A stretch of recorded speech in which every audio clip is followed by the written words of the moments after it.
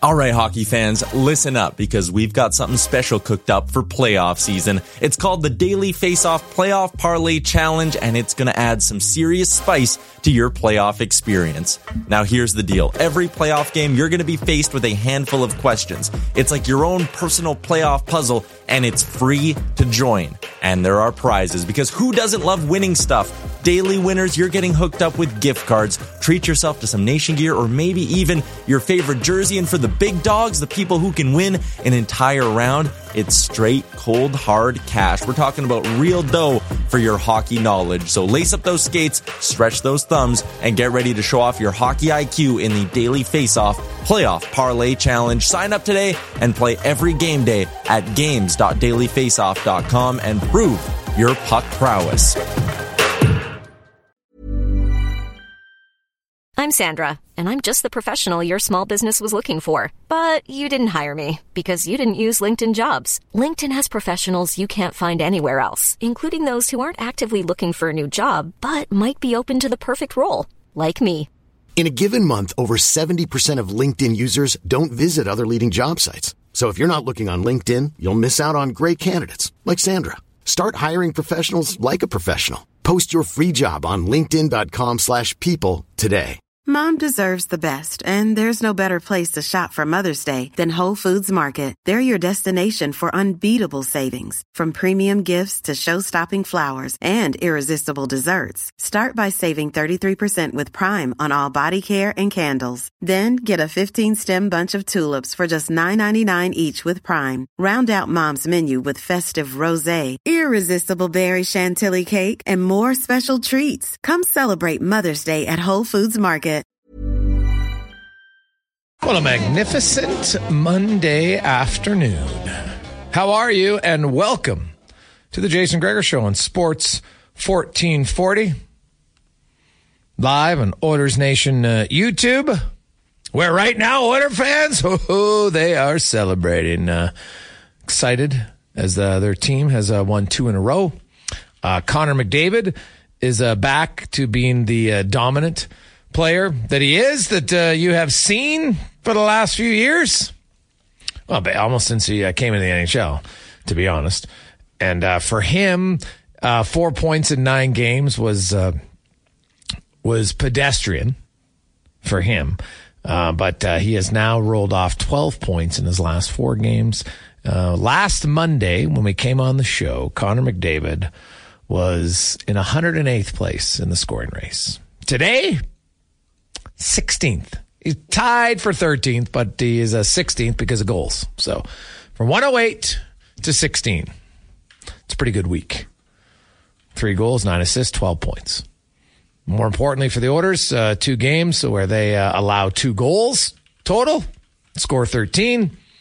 Wasn't the prettiest start by any stretch last night. Very few people, very few teams will play a great 60 minutes, as you like to say, but their penalty kill continued to be good. Their power play went 2 for 6. They outshot the Ducks. Not a lot, right? Scored 8 goals on 26 shots. It's not Tampa Bay. Did you see Tampa Bay's recent game where they had 8 goals on 15 shots? Like, are you kidding me?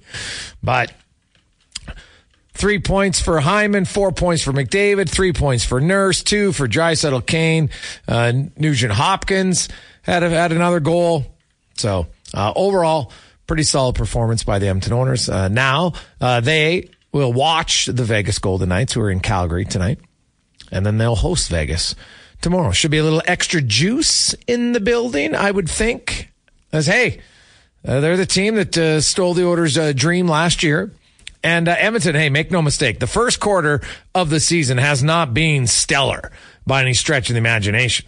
The Edmonton Oilers, despite their 2 wins, they still sit in 13th place in the Western Conference. They are 6 back of Seattle, who currently holds down the second wild card spot. They do have 2 games in hand. But Nashville's got 20 points. Arizona has 20 points. Calgary 19 and Anaheim 18. The Oilers with 15. They have games in hand on Anaheim, Calgary, and then 2 on Seattle. St. Louis, the only team in the wild card race that has a points percentage above 500. So it's a little bit of a turtle race right now. It's no question. it could pick up, but when you look at the history of it, because we've got a lot of texts coming in already, 833-401-1440 in our Jiffy Lube inbox. How many points do you think it's going to take to make the playoffs? Well, if I knew the exact number, I'd go to playalberta.ca right now and crunk it down. Hey, so I can't say for certain. You don't know what's going to happen. But you can look and say how many of these teams are going to get super hot. We've seen one year the second wildcard team had 97 points and really needed 95 to get in because the ninth place team had 94. 2015, Minnesota Wild were the second wildcard team. They had 87 points. But the ninth place team had 82. So in theory, you only needed 83 points to get in. All right, there's other years of 90. I would say right now, I wouldn't be shocked if the second wildcard team ends up with 89 points. I wouldn't be surprised by that at all. Like, look at the teams. How good is Arizona? Like, they're a 500 team right now. Do you think they're going to be that much better in their final 62 games? The Calgary Flames, I think, can be better than what they are. I think Edmonton can be better than what they are. Nashville, probably slightly better because of UC Saros, but not a massive amount. Seattle, they lost a lot, and last year they had the perfect storm. So many guys on their team contributed. It's really difficult to just have that many guys contributed. It's hard. So I think Seattle's kind of who they are. St. Louis, they got a lot of talent actually on that team. Now you see former Oil King Jake Neighbors starting to find his way. Good for him. He's got up to 7 goals now in 20 games, including I think he's got 5 in his last 6 games. So he's starting to find it. It's good for him.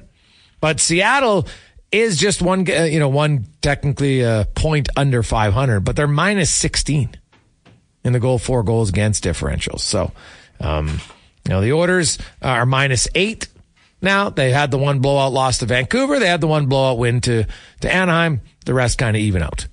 They're respective, I think, like I've said all along. They're deserving of the record to this point in the season. They haven't played great. Now, their last 8 games, they've shown signs of, okay, we can come around. They scored 31 goals in their first 12 games. They have 35 in their last 8. So their offense is coming around. Their penalty kill in the last 7 games, 89%. It's trending in the right direction. Their power play, we always knew the power play was going to come back. Right? Overall goals against are down, still not as low as they would like, but in their last 8 games, they're up to 16th in goals against. Considering they were 31st, that's a pretty good improvement. So there are lots of arrows pointing in favor of the Edmonton Oilers. We'll get to all of that. Of course, the Gregor Show presented by playalberta.ca. Go all in on excitement with playalberta.ca and sign up today. Use the code SPORTS50 and get a $50 free bet at playalberta.ca. Big weekend, man. If you're a football fan, NFL had some unbelievable games. Very entertaining. The Houston game, are you kidding me? Houston-Jacksonville, that was unreal. They lose it on a field goal that's right down the pipe. Comes up just a tad short, hits the bar. Then you had Jake Elliott later on in the sleet, crushing a 59-yard line drive to tie that game late, and then Philly wins it in overtime. After Allen and Gabe, I don't know what happened there, run the wrong route. He threw the wrong way, but man, it looked like he was wide open. That could have been the game-winning touchdown in overtime for the Bills. And Bills fans out there probably a little concerned with their team. Like, look where they are in the standings, right? Like they're not the Chargers, but the Chargers season's over. Sorry, Connor Halley. It's just true, that their season is over. But if you look at the conference in the AFC, you've got just 2, Baltimore, KC, Jacksonville, Miami, right? They're the top 4. Pittsburgh, Cleveland, Indianapolis. And then you got Houston, 6-5, Denver. What about Denver Broncos? We're going to have to talk about them. They've won 5 in a row. They went from 1-5 to 6-5, and they're right in it. I'll be honest, I didn't see this coming. They looked like an absolute tire fire. But give them credit. The Bills are currently in 10th place. And all the other teams except Baltimore have a game in hand because the Bills have to have their bye. So they could potentially, Broncos, Texans, Colts, they could all win. Right? Cleveland wins. They're 2 games up on them. So it's going to be an anxious weekend for the Bills and their fans. But it's a great race in the AFC. Over in the NFC, man, the Eagles, they just find ways to win. 49ers, we saw their dominant victory on Thanksgiving. Detroit, Atlanta. Although Atlanta's like, I wonder if the NFL, because this is happening now a few times. You've got another division leader that's under 500. Although in theory, like, you'd probably almost rather finish 5th than finishing 3rd. I know you have to go on the road, but you're going to have an easier opponent. It's kind of ridiculous. This has happened a few times. The Falcons are under 500, but they lead their division. Brutal. And then the Vikings and Seahawks round out the final few playoff spots.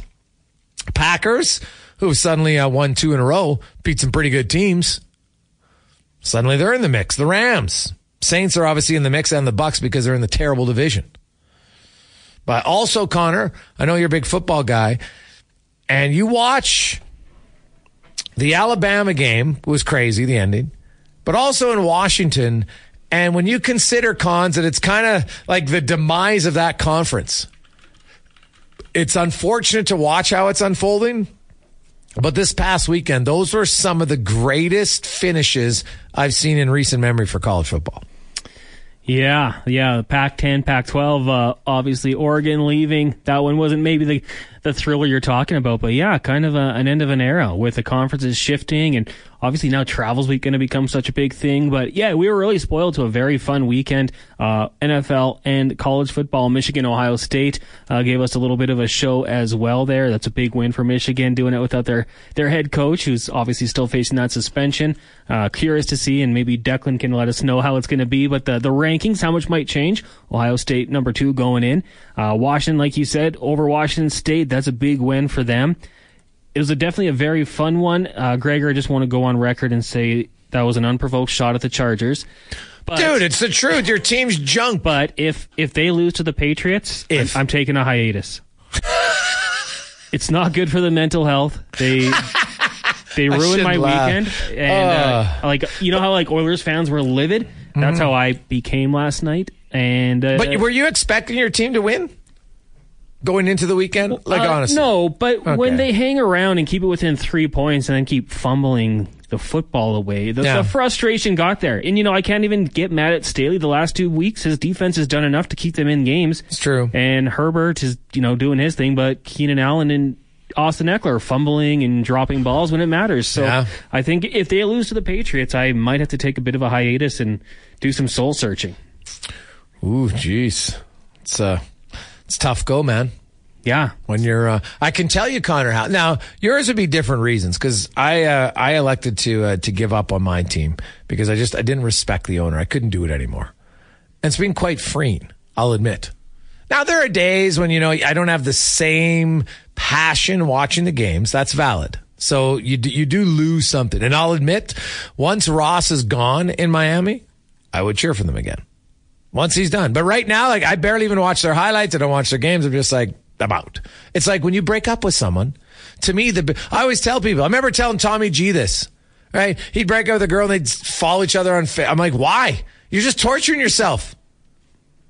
They're not in your life anymore. They were there for a while. Great. You're out. So out of sight, out of mind. I know what their record is.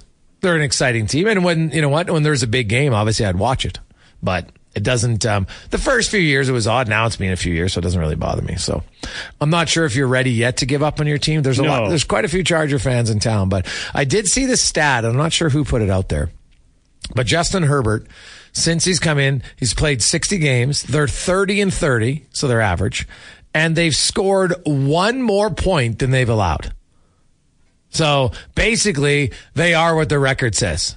They're average. In his first 3 years, he had scored the most points from a quarterback coming into the league, and his defense had given up the most points in a 3 year span. That's why I don't like Farhan Lalji. I'd like to debate with him. He's like, wow. I said, when you're the quarterback, you have nothing to do with the defense. If all you're doing is scoring points and they never stop anything, how's that your fault? But lately, the last few years, the offense could be better. Especially, they've had some good weapons. When they're healthy, yeah. Though that's the joke online. Justin Herbert's got to play better defense. That's simply it. He's not been good enough on the defensive side of the ball, and he's got to elevate his game. I'm not going to ever give up on the Chargers, but I can't watch these close games anymore. It's too stressful. Yeah. Hey, Gregor, would you make this trade? Montembeault, Monahan, retain $500K, Savard, Evans for Campbell, McLeod, Broberg, a first, a second, and Bourgault. Okay, just wait. So you're giving up 2 young prospects in Broberg and Bourgault, a first and a second, and McLeod to get rid of Campbell to get what? Like, what do you want David Savard for? How is he helping your team? He's $3.5 million. The Oilers have no need for Savard.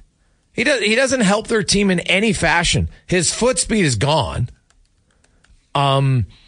He's also,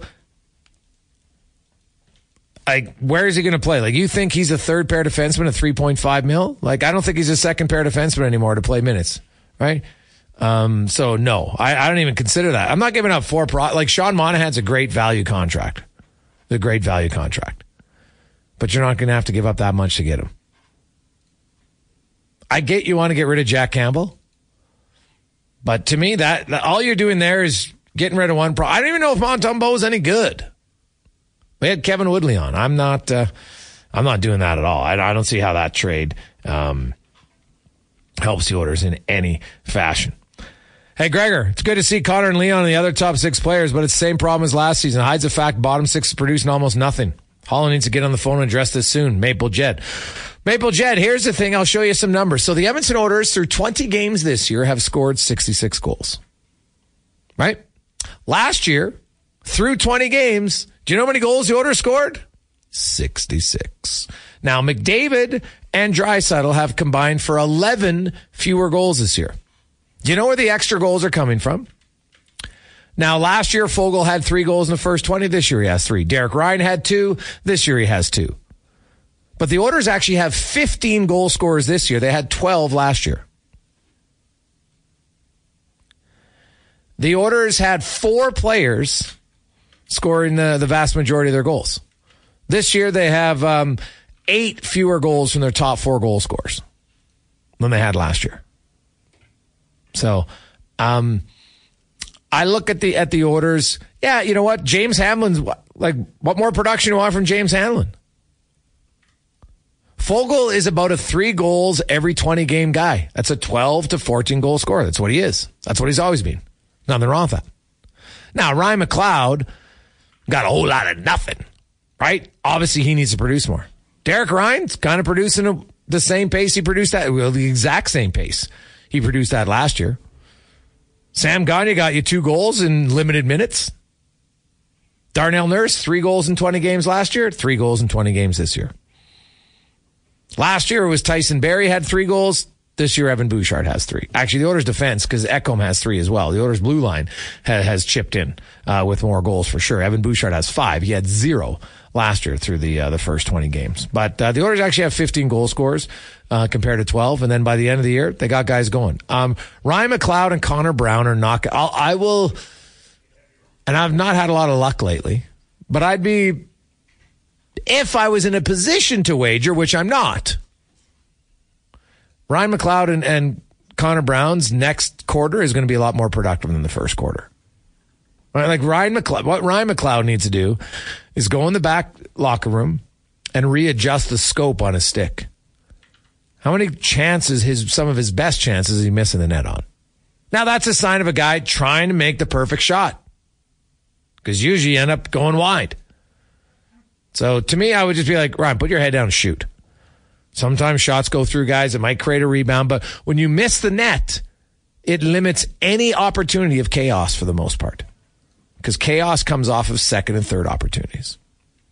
I'm not too, the Oilers, the biggest myth in Edmonton for the last many years is, bottom six scoring. No, the number one problem that has been there last year and the year before and the year before and the year before and the year before and the year before. Goals against. Reduce those, then they got something. They had every guy in the bottom 6 have 10 goals last year by the end of the season. And oh, by the way, in the first 20 games, they didn't have many. I just outlined it. But you know what the problem was again last year, come playoffs? Goals against. That's what they got to improve on. Don't worry about going to get some guy that you think's going to score you 8 goals. Who cares? How many goals are they going to prevent? That's the issue. That should be the only focus in Edmonton. They got more than enough offense. More than enough offense. So, to me, it is all about goals against. So, on the program today, we will hear from Andy Petrillo. She always joins us in the 4 o'clock hour. Bronte, 2-minute warning with Cam Tate. Ruthie Polinsky will join us. Also, Dan Rosen will go around the NHL. Kevin Wood, we got lots of goalie stuff to talk about with Woodley today. Talk to him what do you make of the man? Am I making too much of the Manny Lang? I thought Manny Langley, I'd heard it was a gong show as a goalie coach in Columbus. So is he the guy? And how much of this is mental for Jack Campbell? I would say probably a lot of it. And the Oilers, they do have the luxury that Skinner can play Tuesday and Thursday. Then they don't play again till the following Wednesday. And then they play Wednesday, Friday, Sunday, Tuesday, Thursday. You know what I mean? They don't have a overly busy schedule. Here they're in a stretch where they play 1 of 9 games on the road. They don't have to cross the border. They're just going to Winnipeg. The toughest part they have is taking the bus to get to Winnipeg. Right? That's the toughest part that they have here for travel. Quick break. We'll return on the Jason Gregor Show, presented by PlayAlberta.ca. You can always get involved. You can text us at 833-401-1440 in our Jiffy Lube inbox. 2:26. Welcome back. Jason Gregor Show on Sports 1440. Coming to you live, as always, in the E-Well studio. Proudly sponsored by your local electrical distributor. You need anything, they got it all. EWEL. And they always remind you, stay tuned for an electrifying show that'll light up your day, just like they will light up your life and business at EWEL.ca. Quick one. Hey, guys, Connor and Leon's ice time seems to be scaled back from their usual. Do you think this weighed on the Oilers' success? I'd like to balance ice time from Ian. Well, Ian, I'll say this. In McDavid's first, before the coaching change, in his first 11 games, he averaged 22 minutes and 1 second per game. In the first 5 games under Chris Knobloch, he played 21 minutes and 57 seconds. So a grand total of 4 seconds less per game. So basically no difference. Now, the last 2 games, because they were monumental blowouts early, then he played, 18 minutes last game, and I think 19 the game before. So those 2 games, if you just go on a small sample size of 7, will be like, oh, now he's down a full minute a game. But it's only because the last 2 were blowouts. And any smart coach is like, I don't have to rest the guy. So even in the 2 blowouts, he's only been an average of 1 minute less per game. But that's misleading, as I outlined, because in the first 5, he was playing the exact same. You're not going to play McDavid fewer minutes. Because McDavid, even, we're talking, you lower McDavid a minute, that's 1 shift a game. Do you think in that 1 shift, your other line's going to make that much of a difference? Probably not. I don't think ice time's ever been the issue for me for Connor McDavid. So I don't, Knobloch himself even said, trust me, there'll be games where McDavid plays 24 minutes.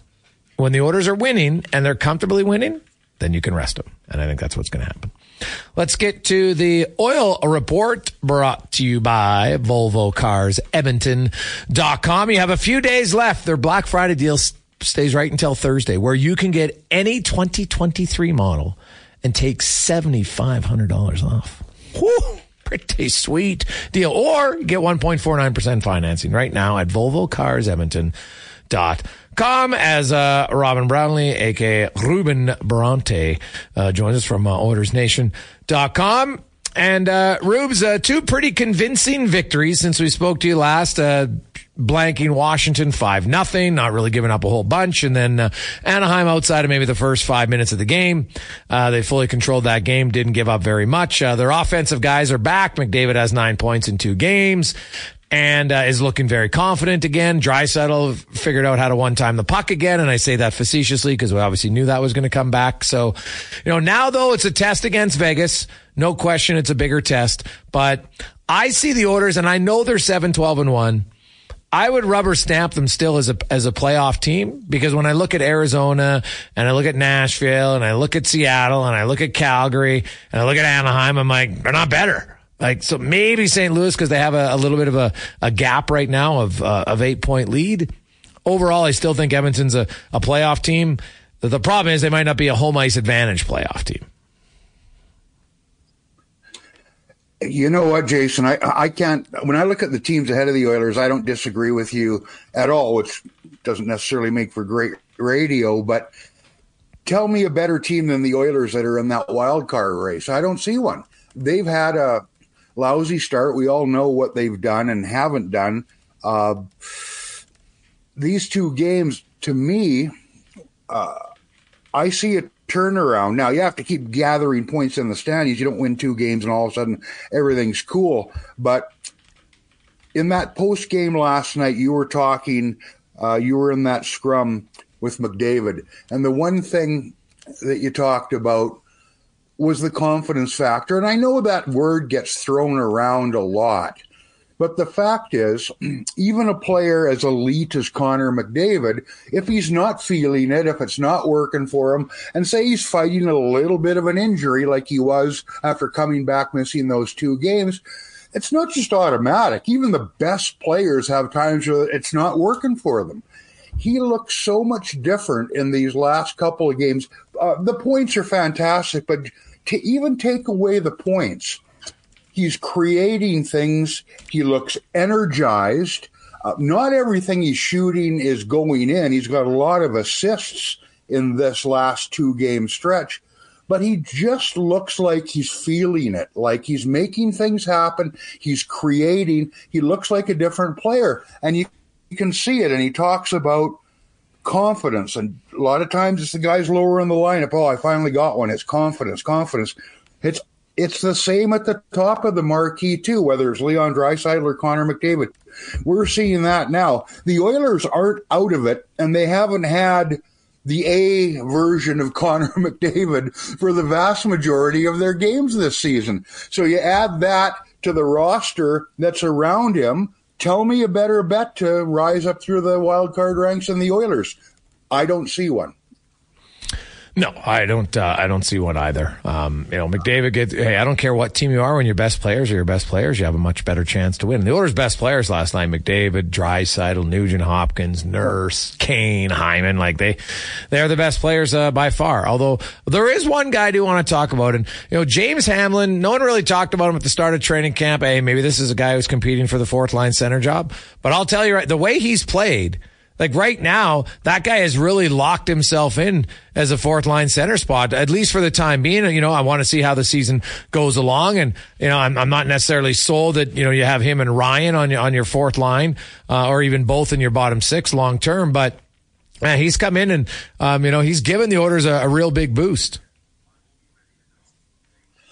Yeah, and you know what? He's a good story, and that came out, of course, of that first goal that, when he pointed skyward and said, "That's for you, Mom." I mean, that's a wonderful, sidebar there. But he looks effective.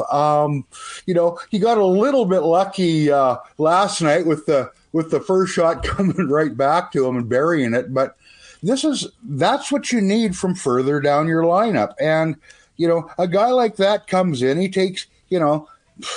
I'm sure he's feeling a little bit of pressure early on. I mean, nobody's expecting big things from him, but he's here. You want to stay here. You got to do something, and it can't all just be energy and hustle. You'd like to produce a little bit. So, I mean, that's all you need from him. He doesn't need to be prolific.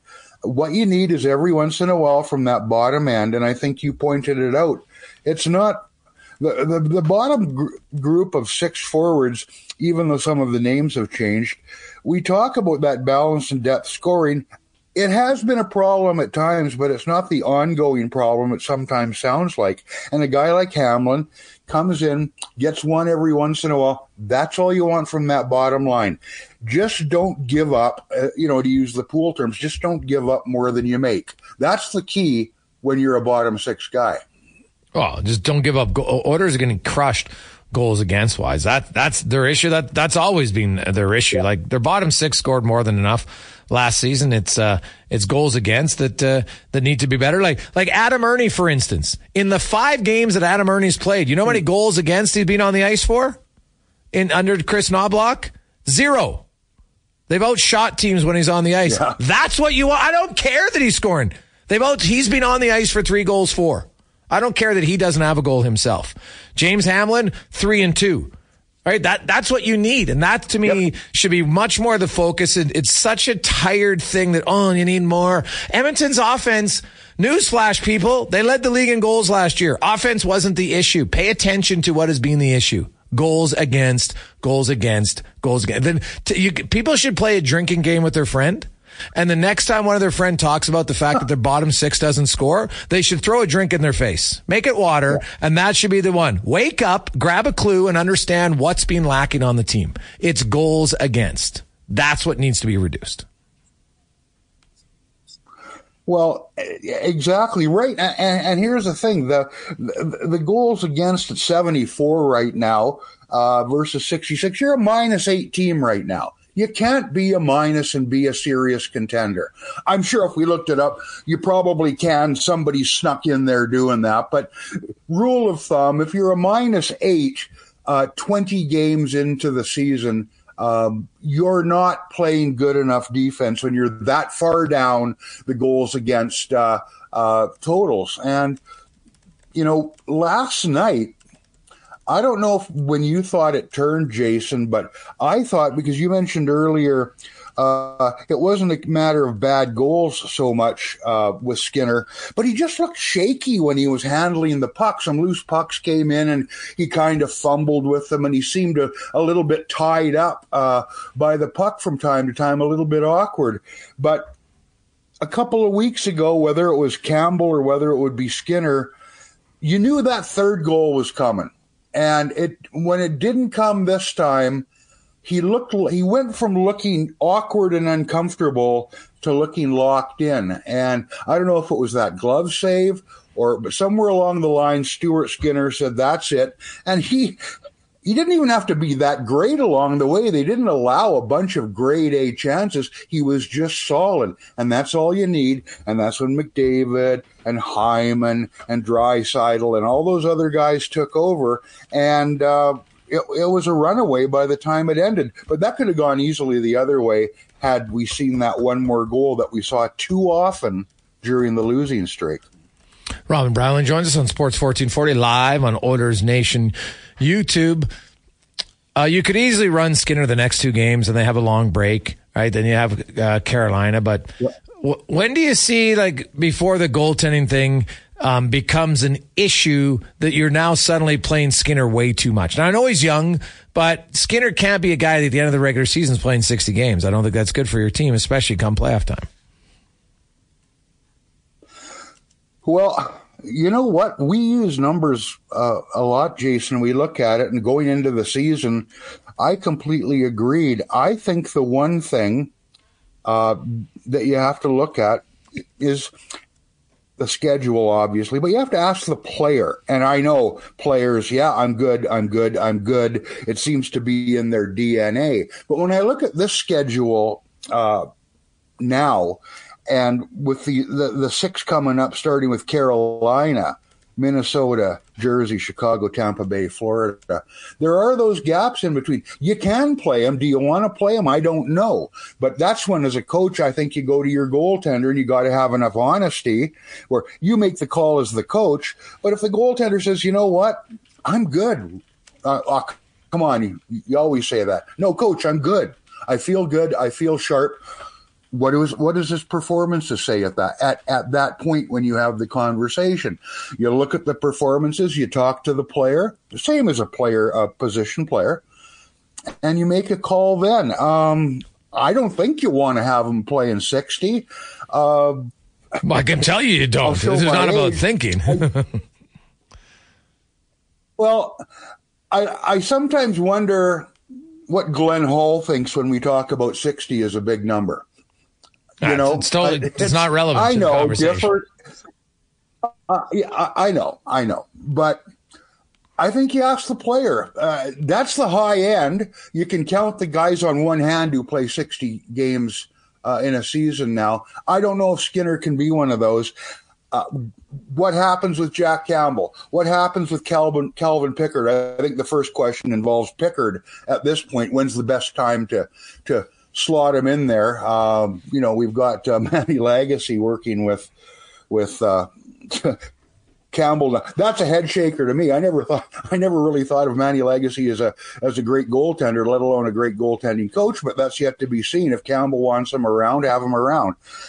So I don't know. I hear that. Jason, I hear that's only temporary, Robin. Right? Like it's for a few days. It's a sign. Hey, you know what? Maybe you get something.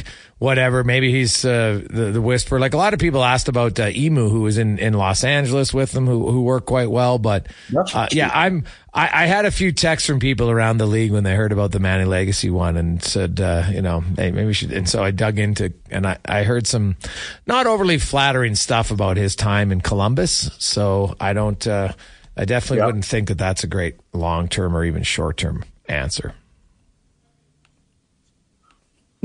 Well, he was certainly good for the Oilers in the Stanley Cup playoffs, but that's a whole different situation. Whatever, you're going to do what you can as an organization to try and get Campbell right. You're going to work the phones as well and see what you can get done if you feel that's the way you've got to go. Right now, Pickard's the first guy up, I would think, and that, to me, like I just said, Jason, I think that involves.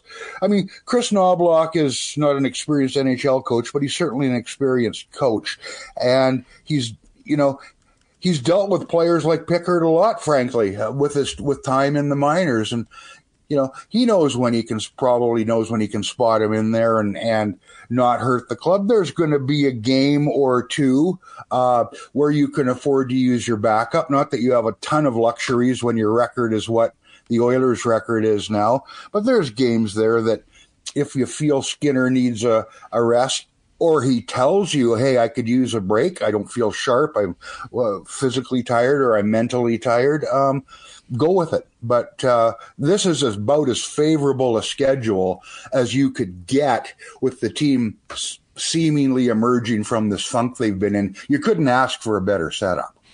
Yeah, Vegas comes to town. They're banged up. They're playing third game in 4 nights. Man, if you can't beat Vegas tomorrow night, you're not going to get many easier times. Like, look at their back end, right? Theodore is not on the trip. Martinez isn't on the trip. They'll be the third game in 4 nights. Like, you better, the Oilers, that's a game again that you got to win for sure. So, we'll see how they show up tomorrow. Rubes, have a good one. We'll talk to you Thursday.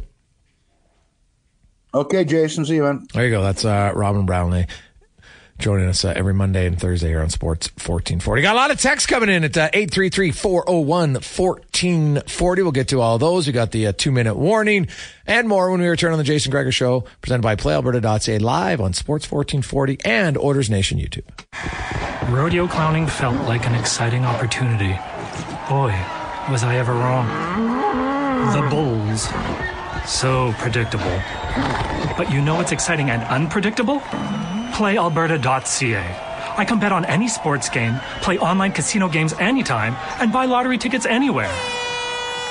PlayAlberta.ca. Go all in on excitement. Sign up today and get over $100 in welcome bonuses. Remember, if you gamble, use your game sense.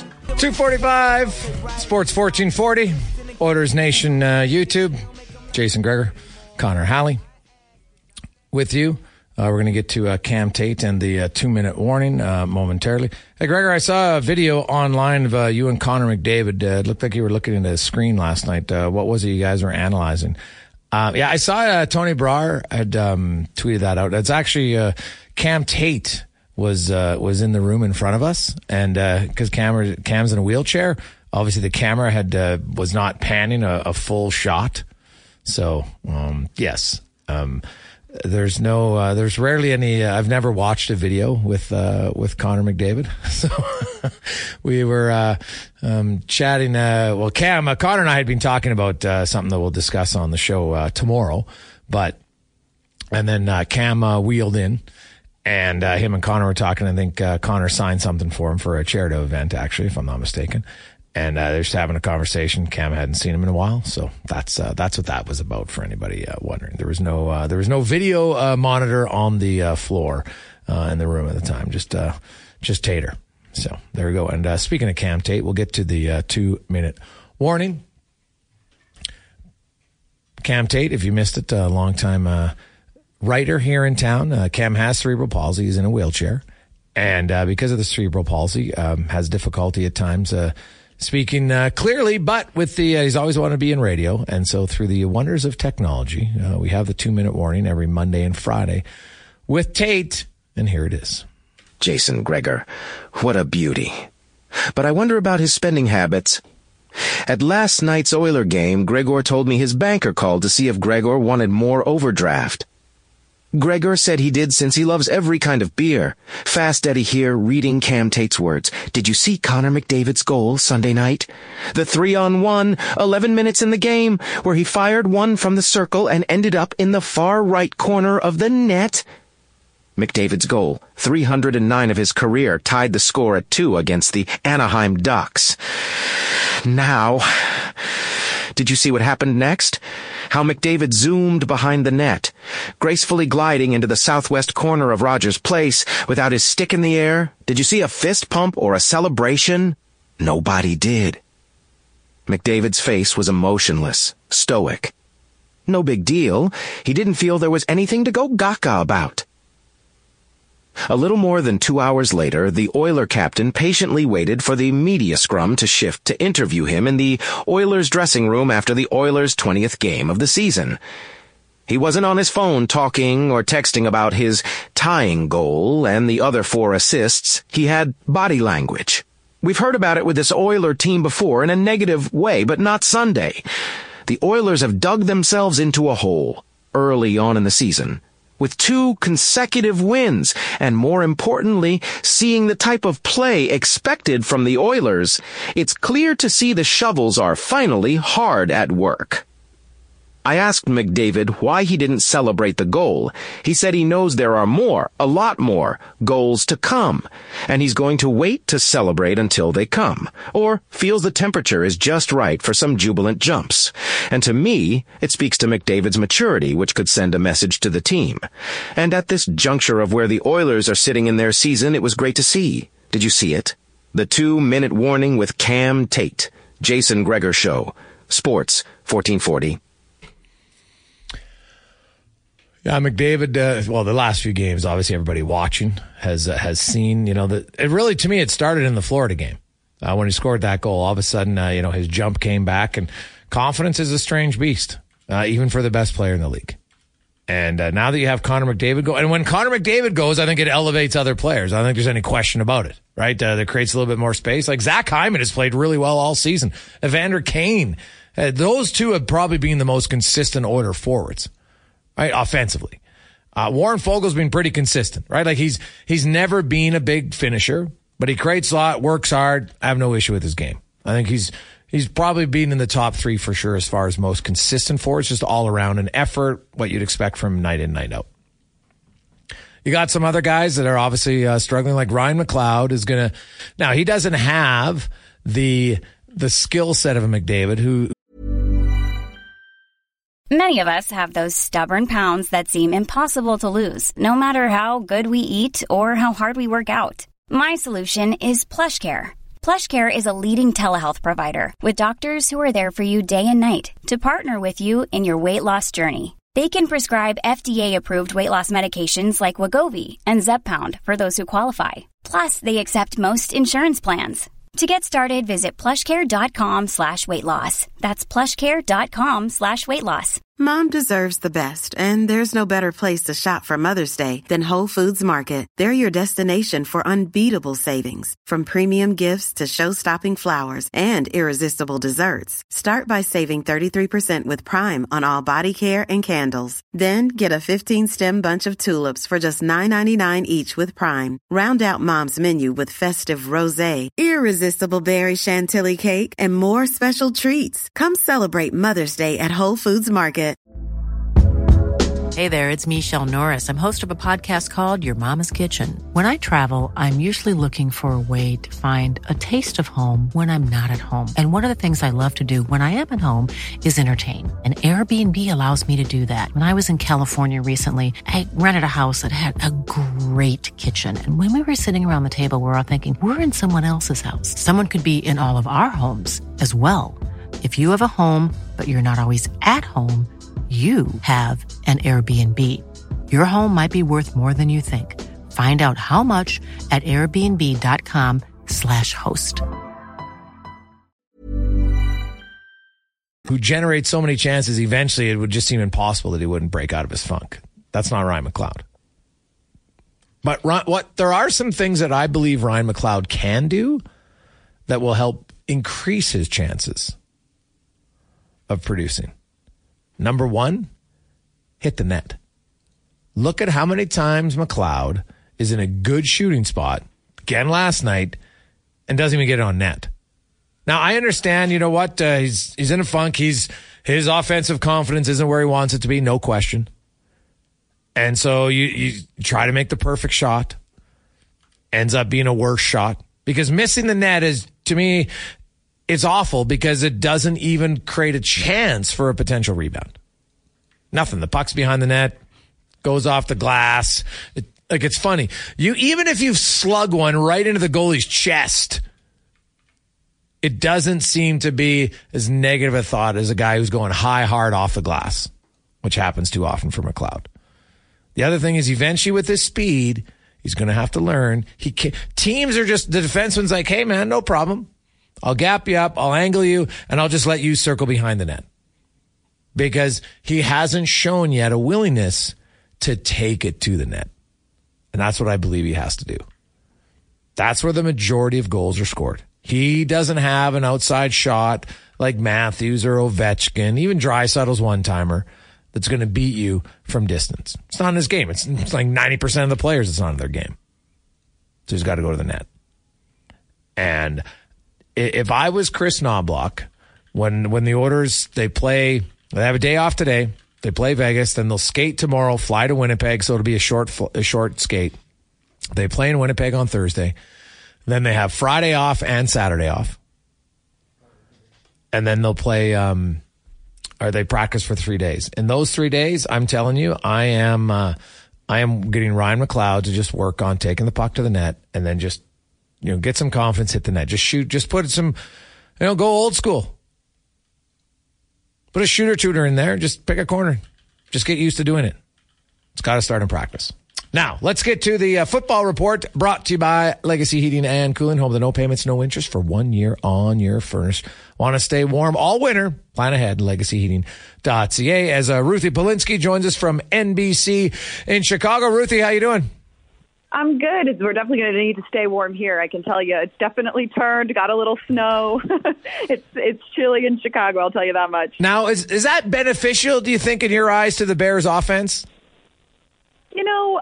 Sure. I mean, of course, tonight they're on the road, in Minnesota, in a dome, which obviously helps everyone. But I think it is. I think they practice outside. I think it's part of their routine. They know how to prepare for it.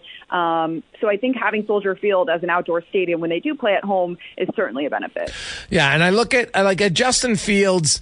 There's the Bears are probably annoyed. They had Detroit on the ropes and weren't able to finish him off a while back. They've shown signs where the record's terrible. I get it, but they've been in games. Now maybe that's just a facade. Maybe they're in the game, but ultimately they're not good enough to win the game. So it doesn't matter if you lose by 3, you lose by 13, you still don't win. Where do you come out on the Bears? Are they closer to an average competitive team? Because I see all these close losses. Or are they just a bad team that can stay in games? I think they're getting better. That's kind of what I have for you. I think defensively they're getting better. They're adding really elite players, but it's a work in progress. And I think there's a lot of frustration here in Chicago, as I'm sure you can imagine. One of the best sports cities in America, and none of their teams are winning right now. So there's a lot of frustration, a lot of anger. I think a lot of people want change, from the top down inside the Bears organization. And I'm really in the camp of these things take time, and it takes time. They basically sold off the roster last season after they beat the Patriots in Monday Night Football, and they struggled, from that point on, and that's because they just didn't have that many good players. They have better players on the team this season, and that shows in these really, really close losses, and it just feels a little bit more complementary, a more complementary brand of football in all three phases. But I would just say that these things take time. I mean, Ryan Poles set it up perfectly in the offseason, and he said, I'm about 75 to 80% of where I want to be. That's not a complete team, and he knows there's still work to do. So I think we're seeing progress. I think there are 6 games left for Justin Fields to show that he's the guy. He certainly got the job done for, 3 3/4 of a quarter. Last week he was phenomenal, sensational, every word. It was the brand of Justin Fields football that we want to see. But now he has 6 games to show that he can do it on a consistent basis and also be able to finish games when he has the ball in his hands, with a minute 30 or 2 minutes to go. So I think there's a lot of uncertainty and a lot of frustration, but I do feel like the players are playing hard for Matt Eberflus. They are locked in. They care about winning. This is not a team that has won 3 games and has thrown in the towel, and I think everyone's going to see that on Monday Night Football tonight. Now, they win tonight. They've got as many wins as the Chargers, Jets, Buccaneers, right, Titans, Giants, Command. You know what I mean? It's not. Yeah. So it's suddenly like they're not. Now, if they lose, then they're fully tranced. Only New England, Arizona, and the Panthers have fewer wins than them. And so a lot of people say, okay, there's 6 games for Justin Fields. Well, let's say the Bears don't get the number 1 pick. Right? Which would seem odd at this point. Do you see them going any other route with a quarterback, or do they just sign Justin Fields, but maybe try to limit the contract? I'm not sure he has the resume right now to command the massive $200 million deal. Yeah, well, you can keep him for another year. You could keep him for another year before making a decision about his contract. Okay. I think this would just be the opportunity to sign him to the 5th-year option, or keep him for the 5th-year option. So I think next season, here's my opinion on what they should do. If Justin continues to play the way we saw last week and a few games earlier in the season, I think you keep Justin Fields, and maybe you take a quarterback in a later round and let that quarterback sit for a year behind Justin Fields if you're really high on him. Make it a quarterback competition even in training camp, and really choose your best guy. But we're seeing how hard it is for these rookie quarterbacks to come into the league right away, especially in this day and age when it's such a passing league. I think there's a massive transition there, and you're seeing what it did to the Carolina Panthers and their organization, who fired their coach today, not even 1 season in. So, and like you were mentioning, I mean, there are a lot of bad teams right now. There are a lot of bad teams in the league, and it's funny, when the Panthers fired their coach today, a lot of people are saying, man, I mean, especially with the Bears playing on Monday night and you're watching, the other teams in the league playing on Sunday, you're like, man, it could be worse. So I think there's a level of that. I think it's always a question of, you fire the coach, who are you going to go get? Or are we sure Caleb Williams is as good as everyone wants him to be? And I think there's just a lot of uncertainty. You know what you have in the building, and I think you can make some changes on the coaching staff, certainly. But this is a team that is certainly still building, and they look better than they did a year ago right now, whether that means they're winning or losing. Well, the crazy part about this is last year's draft for the Bears on what they gave up for the receiver in DJ Moore. And now they get Carolina. Oh my goodness. Their owner just fired this coach, but I'm like, dude, maybe you want to fire your GM. You gave up the 1st round pick. Totally. It looks like it's number 1, unless somehow the Panthers here shock the world, down the stretch and find a way. And maybe Arizona, well, I guess New England even too, technically, right, can find a way to knock it out. But Chicago has a pretty good chance to have 2 top 5 picks, maybe the 1st, overall pick. So let's say hypothetically for fun, they get the number 1 pick. Is it an automatic they're taking Caleb Willis and they just move on from Fields? Is that like lock, stock, 100% in your mind? No, not at all. Oh. I really don't believe that. And I think, like I mentioned, these next 6 games, if Justin shows some growth and consistency, they're going to keep an open mind there. I think a big part of the problem this year has just been a lot of the coaching and the play calling has felt like it wasn't designed for the quarterback. And you see what's happening in other teams where Tua Tagovailoa in Miami gets Mike McDaniel, who basically creates an offense to fit to his skill set. Another example of that would be Brock Purdy in San Francisco, who is literally built to run that offense. So there just feels like there's a little bit of lack of adjusting on the fly on the offensive side of the ball and really building a team around Justin. It's more like, hey, Justin, we're going to try and fit you into this Green Bay West Coast offense that's really not his style or his brand of what he's good at. So I think if things can trend upwards, I think they could potentially take Caleb Williams. I'm not going to say yes, but I think there are a lot of question marks about that guy, not just on the field, but also just some of his off-the-field behavior I find a little strange. So I don't think Ryan Poles is going to just automatically take a quarterback number one overall if there isn't someone that's clearly better than Justin Fields. Now, Ruthie, before I let you go, I know you're a proud Michigan alum. Oh, yeah, baby. How is it like? What are Michigan alums saying right now about this whole Harbaugh situation? What's like? I don't know. Is there the Michigan? Do you guys have like a group chat? Everybody's chat. Like, what's going on here? No, it feels that way. And it's funny. I used to work in Miami. I'm back in the Midwest, and, there's a ton of Michigan grads in Chicago. And, it's when I meet people, they're like, "Ugh, I hate Michigan grads. Like they're so arrogant and they're so rude." And my response is always like, "We're arrogant because we're better than you." So I always play this game, and I think the Harbaugh stuff is so fascinating, and I've just talked to a lot of people, in the NFL and who have worked in college, and I think people would be really surprised at how much of this is really happening around the country. And because Michigan has really been dominant, it's just annoying. It's more annoying, and it's getting picked apart. I think with Harbaugh, he didn't coach, what is it, 7 games of the season, and they're still number 2 in the country, and they won all those games without him. It just kind of shows you how much the head coach doesn't really matter on game day in a lot of ways in college football, and the play calling it's just been fine, and they've been able to get the job done. So I'm really excited for that team. I think they're playing with a chip on their shoulder because they lost their head coach, but I understand where people are sitting there saying, well, that's cheating. But again, I just think it's happening more often than people think, and Harbaugh rubs people the wrong way, and I think people want to come after him.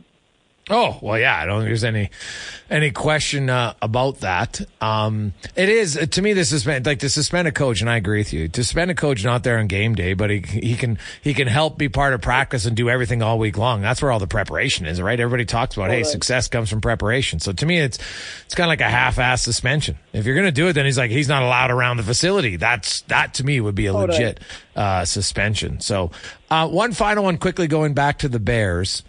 Sure.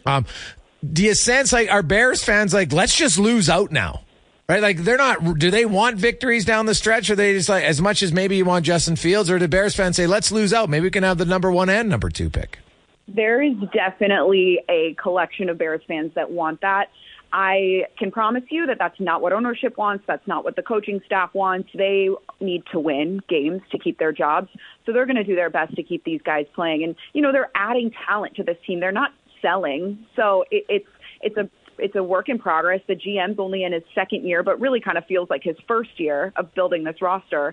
And I just don't see that happening. I think these players are bought in. And I mentioned earlier, Matt Eberflus, say what you want about his record and the way this team hasn't been able to finish games, but I'm telling you, these guys are bought in and they love him. Just talking to some of the coaches and the players off the record, even it's a very solid locker room right now. I'm going to be fascinated to see how they look tonight against Minnesota after that brutal loss last week. If they play angry or if they are maybe more nervous, it'll be interesting to kind of see how this team responds. I think tonight's going to be a big indicator of how the front office and how the ownership moves forward. Ruthie, thanks for your time. Enjoy the game tonight. Appreciate it. Thanks for having me on, Jason. I appreciate it. You betcha. That's Ruthie Polinsky joining us from Chicago, the Bears. That's unbelievable. How often do you see a team in Carolina? Now, I'm sure when Carolina made the trade last year, they didn't think they were going to give up the first overall pick the following year. But that's what it looks like they're going to do. So, yowzers. They got the quarterback they wanted last year. Hasn't worked out yet, which is the norm. Remember Peyton Manning? Like, I think NFL teams need to, as I love what Warren Moon said, be more patient in developing young quarterbacks. You got a better chance. So, Caleb Williams, it's going to be a fascinating story. But what about the Bears? 2 of the top 4 picks, maybe 2 of the top 3. But, man, it's going to be quite the race because the Patriots don't look like they can win. They might get in the number 1 pick, too. So, it'll be fun to see. Quick break. We'll return after a Sports 1440 update brought to you by BIE Engineering, specialized in all your residential, commercial, and industrial structural engineering needs. Go to BIEENG.com. Mom deserves the best, and there's no better place to shop for Mother's Day than Whole Foods Market. They're your destination for unbeatable savings, from premium gifts to show-stopping flowers and irresistible desserts. Start by saving 33% with Prime on all body care and candles. Then get a 15-stem bunch of tulips for just $9.99 each with Prime. Round out Mom's menu with festive rosé, irresistible berry chantilly cake, and more special treats. Come celebrate Mother's Day at Whole Foods Market. When you make decisions for your company, you look for the no-brainers. And if you have a lot of mailing to do, Stamps.com is the ultimate no-brainer. It streamlines your processes to make your business more efficient, which makes you less busy. Mail checks, invoices, legal documents, and everything you need to keep your business running with Stamps.com. Seamlessly connect with every major marketplace and shopping cart. Schedule package pickups and see your cheapest and fastest shipping options from different carriers, with rates up to 89% off USPS and UPS rates. And with the Stamps.com mobile app, you can take care of mailing and shipping wherever you are. Make the same no-brainer decision as over 1 million other businesses with Stamps.com. Sign up with code PROGRAM for a 4-week trial, plus free postage and a free digital scale. No long-term commitments or contracts. That's Stamps.com. Code PROGRAM.